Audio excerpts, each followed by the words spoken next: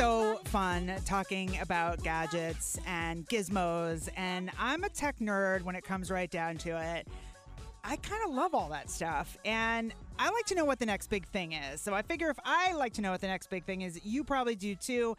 And so we've got the expert on all of that joining us on the phone right now. Elliot Grimm is joining us from the Consumer Technology Association. Elliot, how are you? I'm doing great. Thanks so much. It's a pleasure. So look, you guys are the ones that put on CES every year, correct? Yes, that's for over 50 years now, yeah. For over 50 years? Wow. Yeah. I have yet to go to CES, but I'm hoping that you can hook me up because I really want to go. Absolutely. It's like Mecca for tech nerds, and there's always great stuff there. And I got to ask you before we get into some of the coolest stuff right now, have there ever been products there that have just totally surprised you, like something that you thought there's no way this is going to catch on, and it does? I think there's been a lot of that. I think, a few years ago, the big thing was 3D printing. And that was something that I think, it seemed to be very hot at the time, and the potential for it was there. I wasn't sure where it's going to go. But now I'm at friends' houses, I'm at parties, and people are building, like, camera setups or making things for, like, their woodwork using 3D printers. And it's really just everywhere, and it has so many uses. It's really just one of those innovations that kind of went somewhere and helps a lot of people. There's definitely things I see every year when I watch some of the coverage of CES, and I think, well, why would I want that? Like, I'm not sure I really understand the curved TV screen. Just that's just me. Yeah, no, I think it gives you a different perspective from wherever you're sitting. I think it's supposed to help you if you sit at one side or the other. But, it's not for everyone, so that could be the case. Like, how do you hang it on your wall? These are the things that puzzle me. This is why I can't sleep at night, Elliot. That's what I'm trying to tell you. Very carefully. Yeah, very, very carefully. Good answer. All right, So look, you've got a ways before the next CES comes up, but I know you guys are always keeping your finger on the pulse, and of course you're working all year long to get people out to CES and to kind of talk to these companies and all of that. So what are some of the coolest things from a consumer product standpoint that are just going to really surprise and delight people? So I think we have a bunch of just awesome things coming up, especially at the show upcoming. The one that we have, it's called the Moto Bag, and what this is it is a motorized luggage for taking to the airport and going on your trips. You can sit on it, and it's motorized, and it can drive you around the airport. Okay, you had me with you can ride on it. Yeah. Wait a minute. Are we going to all be like crashing into each other? Is it going to be like bumper cars at the airport?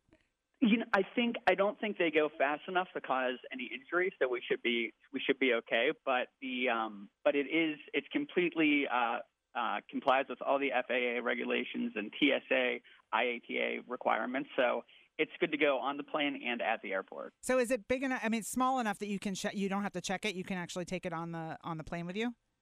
So right now they have the one that they have right now is a check, but in the upcoming year, I believe they have one that will be you can take it on the plane with you. I think they should stick with the check bag because everybody's going to want one, and then they'll have to check their bag, and that means boarding the plane will be easier. That's just I think that's right. I'm just putting that out there, Elliot. It's just my 2 cents. That is cool. I thought you were going to say like a bag that charges. We've already seen that. No, a bag you can ride on. I'm down. Mm-hmm. What's the price? What's the price point going to be like for something like that? So for that's going to be about $1,500 for the first model right now. All right, so you better be a major traveler. You're not going to be investing in that exactly. if you go out on a trip once a year. All right, what else you got besides the ride-on suitcase?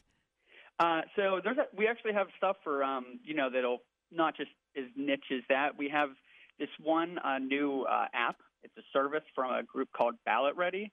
And what this does is when you go in the voting booth, oftentimes you have the candidates that but there's all these other different selections you need to make, whether it's clerk comptroller or the city supervisor, and you often don't know which one to vote for. So what Ballot Ready does is they created a very easy way. You go to the site, ballotready.org, you enter in your address, and it brings up a list of all of the candidates or referendums, and you can see kind of a side-by-side of each option and see which one matches best with either your values or what you kind of are going for. So it's a very easy way to go in and vote how you would like to vote. Okay, I feel like that deserves a round of applause. I'm excited for that. It's an election day here in Georgia today, actually. We have our primary runoffs going on today, so good timing on that one, Elliot. I like that. I'm a big fan. I've been bugging people all day to get out and vote, so that's awesome. All right, what else you got?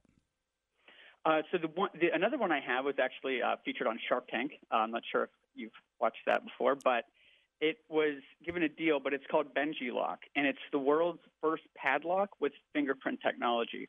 And it sounds very simple, but it's never been created before. So Benji Lock is you're on the go, you're at school. It's a little deadbolt thing. You can store anything in a locker, and you just use your fingerprint to open and close it. It's incredibly simple. I know I don't get locks because I don't like remembering the combinations, but with this, it's a simple, just thumb push, opens and closes, pretty secure. It's that'll be about $80. It's so funny because when you hear some of these ideas, you're like, well, duh, why didn't somebody think of that sooner? That's brilliant. I cannot tell you. I used to have to write my combination lock number inside my shoe so I wouldn't forget. I love that one too. All right, so let me ask you before I let you go, Elliot, how many of these kinds of new products, not these in particular, but just these kinds in general, are coming from startups and new ventures and small companies, and how many are sort of coming from the big players in the market?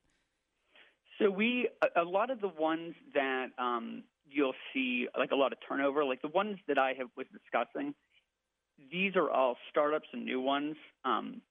But as far as like the new products at CES might just be the reference point. Sure. We have a specific section for startups called Eureka Park.